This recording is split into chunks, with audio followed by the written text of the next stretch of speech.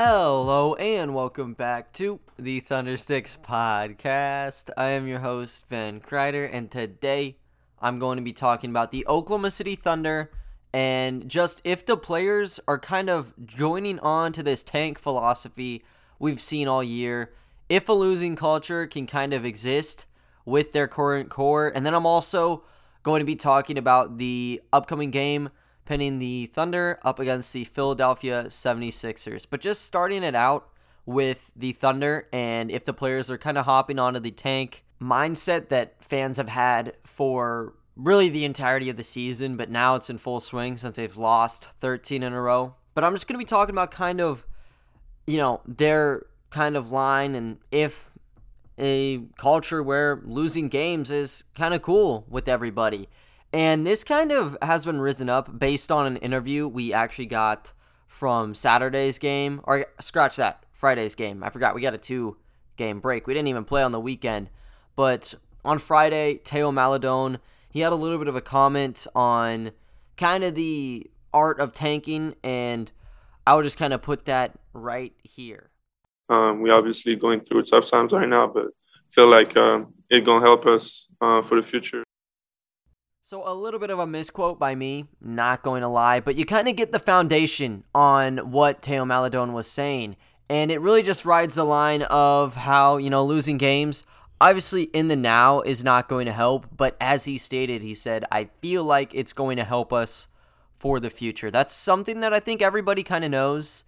And now the players are kind of getting to that point. I think everyone in the league knows, that's just simply how it works. All these teams in the past who are tanking or kind of on the fringe, they kind of understand how the draft lottery works. They've been in the system. They literally, at least most of them, were drafted, and a lot of them were in the lottery. So they kind of know the ins and outs of things. So for them to kind of come to a realization of that is kind of, I guess, interesting in the fact that Maledon says, he kind of has that perspective of, us losing games right now might suck, but it's going to help us later. It does kind of raise the question of, can all of our players kind of just come to that agreement where, losing games is not that bad after all? And almost just that tanking mindset, which was almost, was trying to be just squashed by the NBA whenever we saw Sam Hinkie in the 76ers. Were the players trying to lose? Absolutely not, but Sam Hinkie was playing guys like, James Anderson and Daniel Orton minutes. So, yeah, it wasn't like they had a full plethora of guys to get W's anyways. So they were in a hard spot, and that's why they were losing. But, yeah, the league clearly doesn't want tanking, and they try to make sure players don't feel that way. Management's one thing. You can stop that. But if the players get in that zone of, let's try to intentionally lose games, that's going to be an issue. And I don't think Teo's saying that. Obviously, he wants to win games. He wants to compete, but end result's not that bad, and maybe the whole organization has kind of just come to that. Because Al Horford, obviously him playing would have really shored up our center spot moving down the line. We would have collected probably a couple more W's had he, played instead of getting rested for the second half of the season. But, with him gone, definitely that kind of pushed towards a tanking movement, got our younger guys active. And now SGA with his plantar fasciitis injury, he has been gone for probably more than a month at this point, and typically with those injuries, it's going to be 3 weeks to maybe 6 weeks, and we're kind of approaching the doorstep of 5, I believe, so we're getting right around to where he should be ready to go. But, with the way the team is kind of going and how we are sneaking into the lottery conversation, maybe they don't want to play him and just want to rest him out and make sure he doesn't get any sort of injury. Same goes with Dort and Bays kind of resting at times too. It's been serious that, losing's not really a bad thing for this team. And I kind of just want to discuss losing culture because it is something that we don't really see that often. It's not really ever talked about, but it could come important, especially for a team like this, because you don't want to end up having a situation at the end of the year where everyone's all mad at each other. And I don't really think that's going to happen, and I'm kind of going to go into that because I think you got to kind of set the groundworks for what tanking culture is and what, a bad tank versus a good tank looks like. And, how that could kind of, either hurt your locker room or just keep it at the same where everyone's kind of content with each other. And I have kind of two comparisons from, I guess, the last 10 years. Maybe it expands out. Yeah, I guess last 11. But there's two examples here that I think go into two different categories, and then I'm going to go into the Thunder and kind of where they slot in between those two. But there's kind of a team that comes to mind as like a stuck-in-the-mud team where they have young pieces, yes. They also have a lot of veterans playing. And pick-wise, they had picks, and obviously it could help them out. But it wasn't like they were just swimming in future assets. It was kind of just a couple young guys, but also a couple up-and-comers who are kind of approaching veteran status, and even those who are in like the twilight years anyways. And it's going to be the New Jersey Nets in 2009 to 2010. And they went 12-70 in this season, and there was not a lot of daylight for them. They did have, a couple good pieces. Brook Lopez at the time was only 21, and he was averaging a team high 18.8 points and 8.6 rebounds. Back then, that's pretty good. I mean, now you got guys like Norman Powell dropping 20 points all the time. Not how it worked back then, so pretty good averages from him. But then behind him, you had Devin Harris, who he was averaging 16.9 points, 3.2 rebounds, and 6.6 assists. So he was good. But the problem is he's 26 years old already, so he's already a veteran. He wants to be kind of leading a team, and there wasn't a lot of pieces around him. There was also Courtney Lee, who was 24, averaging 12.5 points a game, 3.5 rebounds, shooting all right from three. And then other guys like John Leon, who came over, one of their bigger draft picks and kind of flopped. He wasn't terrible, but, nothing to be flaunting about. He came in, he was averaging 12 points, 7.2 rebounds. And then you go into like Skip to my Lou, Rafer Austin. He is 33 in this season where he's averaging just below 10 points. And you kind of get that little spectrum of both young and old guys. Like they had Keon Dooling, who was 29, Bobby Simmons. You had, players that were sort of playing. They had Chris Quinn, Tony Battie when he was 33 years old. And there was even Trenton Haskell at 30. So that's just kind of naming a few guys. But, it wasn't like a situation where everyone's super young. Like there were veterans trying to fight for new contracts on this roster to go along with some of your young pieces. And Brook Lopez at 21 was their youngest player. And it was a little bit different. You didn't see guys kind of just going for one season of college and just going immediately over, taking a jump. But, 21 still, that's sort of kind of old, kind of old for your youngest player on a roster. And then outside of them, you got Yee at 22 years old. And then Chris Douglas Roberts at 23. Sean Williams and Chris Humphreys was 24 to go along with Courtney Lee. So all these guys, they're kind of already getting up there. Like they should be advancing in the ranks, and nobody was really moving. So this is what I would kind of consider dysfunctional. And what you saw from the Brooklyn Nets, or I guess New Jersey Nets at the time, was, in the next coming years, you just saw trades flying off the board where they're going for top-of-the-line prospects. I think they got Derek Favors third in the draft after this, and then traded him away. Got Darren Williams. That was a major flop. You got, that major haul of KG, Paul Pierce, Terry. Didn't work either. So they just got into complete destruction mode. This roster you saw here was pretty much gone by the next two seasons. It did not work. The chemistry was clearly just broken. You had vets vying for minutes, and then at the same time, just younger pieces that wanted to give some sort of platform to play, but they weren't exactly there yet. So it was, by all accounts, a terrible team. Dysfunctional. You could not have had any sort of losing atmosphere there because, it's about 50-50 on people wanting to develop and being okay with losses, but also the vets who, they don't want to give the young guys all the minutes. They need to prove themselves. So it didn't work there for them, and, that was kind of that. I think that is kind of the prime example of just a team that just fell into shambles. Think the second team I'm going to talk about, they also were really, really bad, but it's a bit different. And you guys probably already know. It's going to be the 76ers at the beginning of their trust the process phase. So this is in 2013, 2014, when they got Michael Carter Williams. Pretty much made him the superstar, the only main piece on the roster, and just surrounded him with, by all accounts, straight up scrubs. And Michael Carter Williams, as we found out, it's not like he's a star. He's barely hanging on to the league right now. But he wasn't that good. I mean, in his rookie year, he was all right. But it's because he was kind of a one-man show there. When we're talking who was on that roster, you got guys like Thad Young, Evan Turner. Those two I like. Spencer Hawes. And then there's a drop-off. Tony Roten, who was, I thought, pretty good whenever he was playing for them. But then there's like Henry Sims, James Anderson, Darius Morris, Byron Mullins. Like, these guys are really bad. They would not have been on any other team outside of the Philadelphia 76ers that season. At least I can say that, probably James Anderson and below. Even though I'm an Oklahoma State fan, like, James Anderson, he was not all that in the pros, neither with the Kings or with the 76ers. Just kind of a wash, and that's just how it works looking down the line of all these different players they had on the roster. They played a total of 23 different guys in that year, and I think all of them were under 30 years old.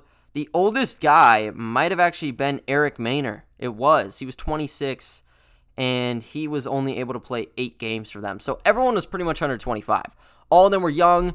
This was when Sam Hinkie was trying to find players to build upon into the future, and there weren't a ton of hits in this season. Kind of as I discussed, I think Michael Carter-Williams was the show. I mean, he was the diamond in the rough for them because he was averaging 16.7 points, 6.2 rebounds, 6.3 assists, and almost 2 steals a game. Easily got Rookie of the Year in his campaign. But yeah, I mean, when you're talking super young guys, that was about it. Thad Young and Evan Turner at 25, they were both really solid. Like, Thad Young was averaging 18 points. Evan Turner was averaging just a little bit over 17, but nothing too out of the ordinary. Like, there was just not a lot of strong key players, and they didn't find anybody. Now, it was kind of more after this season where they started to get all their hits. They got all the major picks, and Nerlens Noel, Jahlil Okafor, just to name a few. And then even outside of that, players like Jeremy Grant and TJ McConnell, and I think that kind of headlines them. There are a couple other scraps as well. I thought KJ McDaniels was like kind of a nice piece for like a year for them, and then he kind of moved on. But there were just adequate pieces that they found, but it didn't come from this season, and it's kind of just a flaw for them. So only were able to go 19-63, a lot better than the Brooklyn Nets, surprisingly. But yeah, I mean, there were just so many different young guys. It's clear that all of them kind of wanted their shot, and as I said, there were 23 different guys on the roster.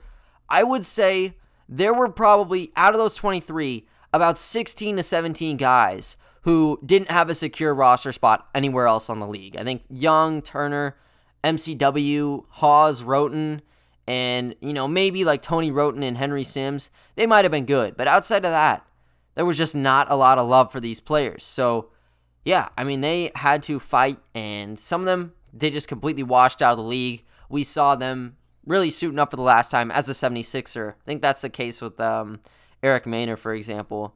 Others like Dwayne Dedmon moved on, but everyone was fighting, and, it's clear that they really weren't on the same page. Everyone wanted to be the star of the show to try to tell teams, hey, I'm on a really bad team, but I can actually play pretty good basketball.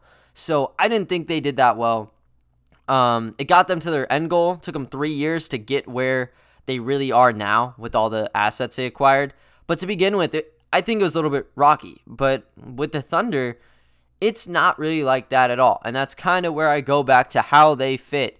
And it was kind of a bad question to begin with, because I think it's kind of a trick question. They don't fall in line with either that like extreme heavy tanking squad in that 76ers team, or the New Jersey Nets team, where they are just stuck in the middle of nowhere and everyone's kind of fighting. That's not how that works with our current roster, and it's because of just the amount of diversity that is currently on the team right now. You were talking young star chips in someone like SGA, Lou Dort on the up and up, Darius Baisley, 2 really prominent rookies in Teo Maledon and Alexei Pokusevski. That's already 5 guys that you could seriously just build around leading off into the future. But then you still have other young guys who have made some sort of footprint. I'm talking Moses Brown, Tony Bradley, Isaiah Roby, Ty Jerome, Svi Mikhailuk, list kind of goes on and on from there. But, I mean, that's about like 5 core guys when you're talking SGA, Dort Bays, and Teo and Poku that you think you can build alongside. And then you kind of get those other, under 24-year-olds who you can mold around in the Moses Browns, the Bradleys, the, Roby, Jeromes, and Mikhailuk. So that's 9 right off the bat. And then there's even someone like a Kenrich Williams who, he's 26 years old, but that's still kind of relatively young. And we have him on a super savvy contract for the next 2 seasons beyond this point. So he's locked up for $2 million a year. We can keep him around. So that's 10 guys. And even someone like a Gabriel Deck, who we just inked to a contract, and he's on another deal where we can have him for the next 4 years. Really cheap if he's playing at that level or better. But yeah, he's also 26, and he's showing a lot of glimpses, and he did that, in the EuroLeague, and even when he was playing in the LMB in Argentina. So you get that group, and they're all very, very young. The oldest guy I listed there was Kenrich Williams at 26, and Deck right below him, like 2 months, or I guess 2 months younger. Yeah. And then outside, you kind of get that drop where you go to the 24, 23, 22 range. All of them have a ton of potential. And the main reason why I think it doesn't hurt on, our culture and kind of the chemistry, despite us losing, is we have all these young players and nobody's really fighting for much minutes. The biggest kind of minute battle we saw started in the beginning of the year where you had everyone in the rotation playing, where all 15 guys had time on the floor. Mike Muscala was playing. Al Horford was playing. SGA, he was playing a good amount of minutes. And it led to guys like Kenrich Williams, Isaiah Roby, not having automatic minutes, and also guys like Justin Jackson on the outside looking in. We've kind of gotten rid of that in the moves that we've made, all the different trades we made at the deadline, and even the one in trading Hamidou Diallo for Svi Mikhailuk, because it has opened things up. Diallo, pretty clear he's like a 2 guard. Maybe you can put him at the 1, but he's not very versatile. Svi Mikhailuk is a 2 or 3 at 6'7". So you get that out of the way, you add him into what is already a bubbling culture, and then you make the moves where you are kind of dishing players out. You get Myers Leonard really for nothing, give up Trevor Ariza, get Leonard in a 2nd round pick. And then you also do moves where you move out George Hill, you get a guy in Tony Bradley who you can kind of work with down the line. And even beyond that, I mean, there's other moves you can kind of pinpoint as well. But the main things were the signings and then the releasings we made. So we got Leonard, cut him off. We got Austin Rivers, cut him off. Justin Jackson, we knew he wasn't part of the future, cut him off. Same in that, Hamidou Diallo breed. Didn't see a future, just leave him. So all these guys that were just hanging around, taking some sort of minutes, we didn't want them. We knew that in the future they were gone. So Sam Presti just made the call that let's move on and get other assets. So what do we get? We got guys like a Bradley and Mikhailuk. But yeah, they've looked spectacular. All of them are playing, and there really has not been any sort of issues in terms of seeing them play. The biggest problems we've seen have been, guys as of late like Jalen Horde, who has looked really impressive. He's only 22, or he might even be younger than that. He's either 22 or 21, but he's super duper young and 6'8", point forward. He's been amazing attacking around the basket, has done like spin layups, done up and unders, just anything he needs, and he's been getting to the foul line as well. He's like very efficient as a rebounder too, and we just haven't given him time because we've got Poku back, we've got Baisley back, but he's not on that 15-man unit. So he's on the outside looking in, and I guess maybe Jerome, or why would I say Jerome? Justin Robinson, and I guess now Charlie Brown Jr. might face a similar problem. But all the guys that we, from day one, have wanted to evaluate are getting minutes. And the reason that works is the guys like SGA, Al Horford, and Mike Muscala, they are not playing, and they are content with that. They want to see the players grow. You've seen on the sidelines, when one cool play happens, everyone on the bench is erupting. Even on court, you see guys getting happy for each other. So there's just a whole culmination, really, of positive energy and everyone wanting to see each other succeed, that win or loss, there's still good moments. And because everybody is so young, it's okay to have these mistakes. And you don't want to be losing games, obviously, but that's not really a problem. I don't think people are walking out in the locker room voicing off to Coach Dagnall they want more minutes. And if that's the case, they're not going to be there. I think maybe, Justin Jackson got to a point like that where he was like, play me or get me off to a playoff team. And they said, you know what, we'll get you to a playoff team. We'll get you to a better situation. And that's what I love. Like, all these guys are getting the time, and there's not really much room for complaining all around. So I don't see it as either of the two. I think that a losing culture really is not even what we have here. It's more or less like just a super young culture who, yeah, they've been making mistakes. They've been losing games. But even through that, I don't think any sort of culture has been diminished. And it's because the vets, they want to see kind of growth. And with growth, there's going to be a little bit of spurts and there's going to be some low points. You just work through it. Right now, we're in an extreme low point, losing 13 in a row.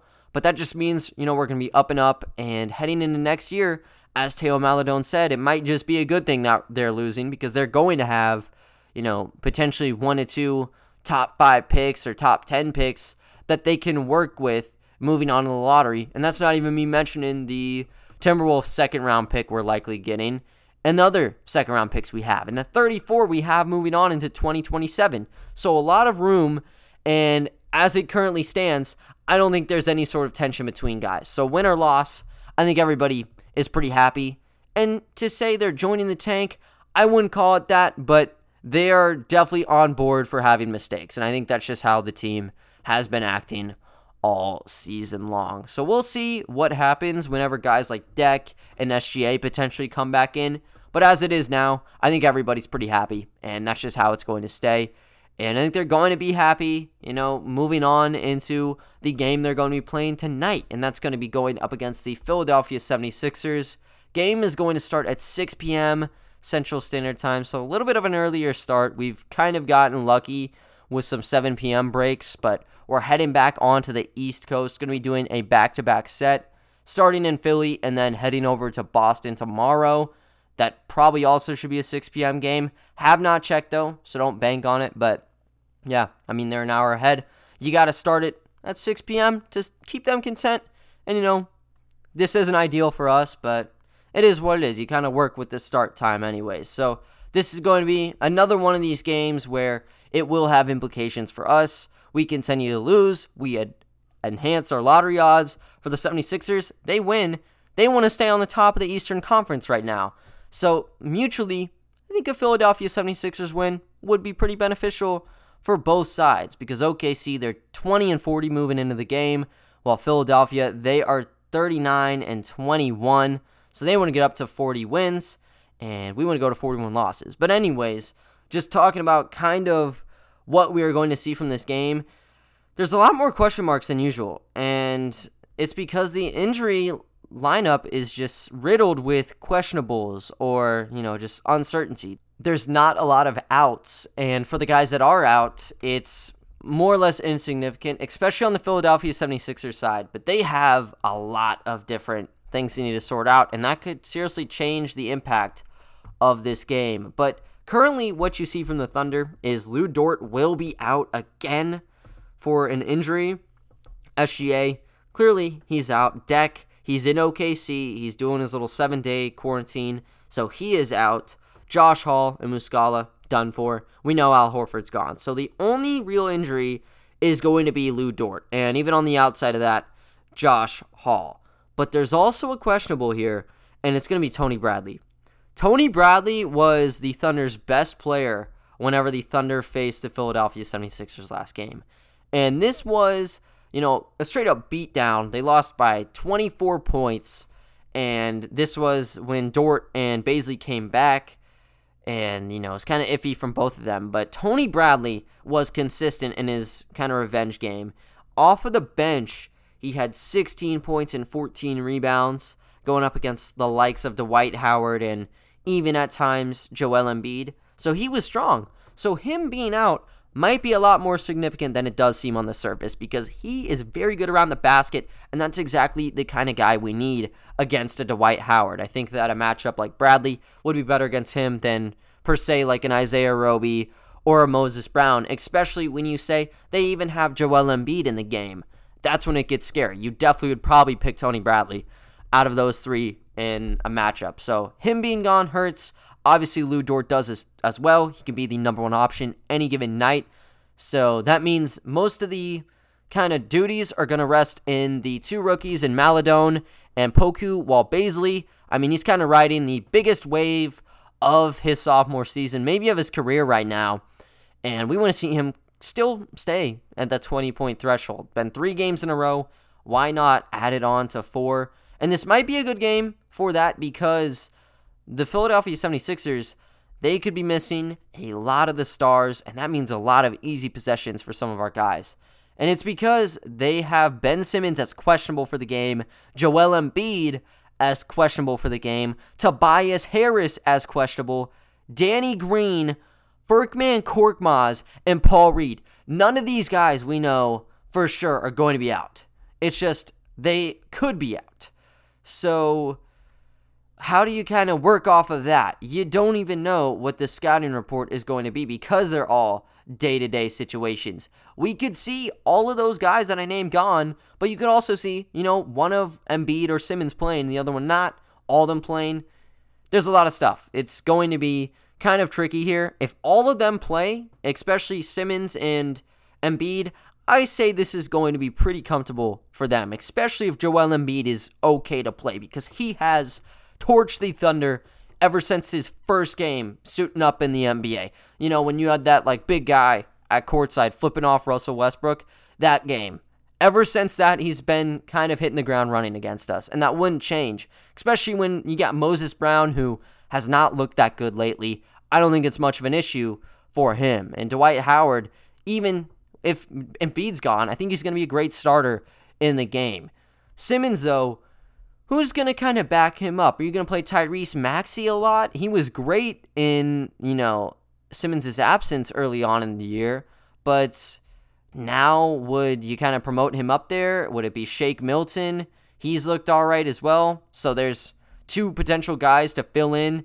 Danny Green, if he's not there, I mean, he played off the bench in the last game. Actually, scratch it. He didn't even play, but I mean, I guess you still find reserve roles from some of your other bench pieces, and then just in general, I mean, there's a lot of different holes that they could potentially have. And in a scenario where they don't have Embiid, they don't have Simmons, Danny Green's out for the game, I think the Thunder, I mean, they might have an okay shot, even with Tobias Harris being out too. You're talking about a team that is kind of ran by Seth Curry, Matisse Thybulle, Dwight Howard, Shake Milton, Tyrese Maxey. On paper, that's a pretty evenly coated matchup, and I think that could be kind of a tight one. If you get the Simmons, though, if you get Embiid, it's going to be in their favor. So you need to just watch, and I'd say if it's going to be Embiid, they're probably going to be set in stone. I don't think it would matter. I think points in the paint, the Thunder potentially could just get hounded there. In the game, the last game that was played between the two, the 76ers didn't even need to look towards there, but they definitely can just flip the switch if Embiid's all right to go, because of just his very efficient shooting clip and the fact he got to the line a ton in the last one, and kind of couple that with Moses Brown's recent troubles, he's going to be getting to the line a lot. So watch out for that. But yeah, I mean, it's going to be a hard one to grade. I'm really sorry, because typically I got all lined up on what the key matchups are, but I think the key to this one is just the mystery factor. You're not going to know who's suiting up until about an hour leading up to this game. So just keep all options open. I would just say, though, it's probably not going to be a doomsday situation for the Thunder, if at least the tanking boat, if you get one of the 3 in Simmons, Embiid, or Tobias Harris to play.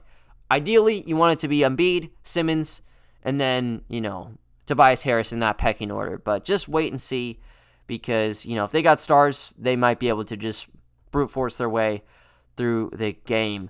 But with all of that, I think the biggest thing for this game isn't even going to be what is on, straight up statistic lines. It's going to be kind of the future impact this could have. And it's because the Thunder, if they lose this one, they're going to be tying their franchise record for their longest losing streak. Did it in their inaugural season in Oklahoma City, where you had PJ Carlissimo, who, he wasn't the greatest coach.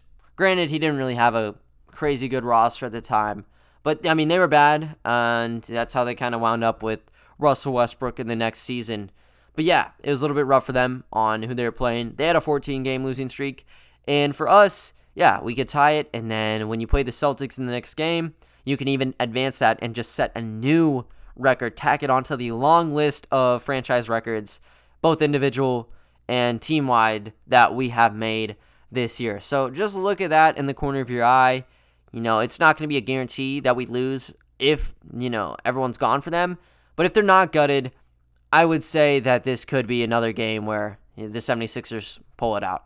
Just watch out, though, because it's not going to be just 100% like maybe some of these other games have been in the past. One note, though, if you see Tony Bradley gone, watch out for Isaiah Roby at the 5, because, trust me, if we have kind of a deficiency at the spot, Roby's going to be playing like 30 minutes there. So check that out. I'll make sure to talk about Roby as well as everybody from the team in tomorrow's episode, where I break down the game, and I will also preview the next one where the Thunder will face the Boston Celtics. But other than that, though, guys, that is going to wrap up today's episode. I thank you all for listening, and I will talk to you all next time. See ya.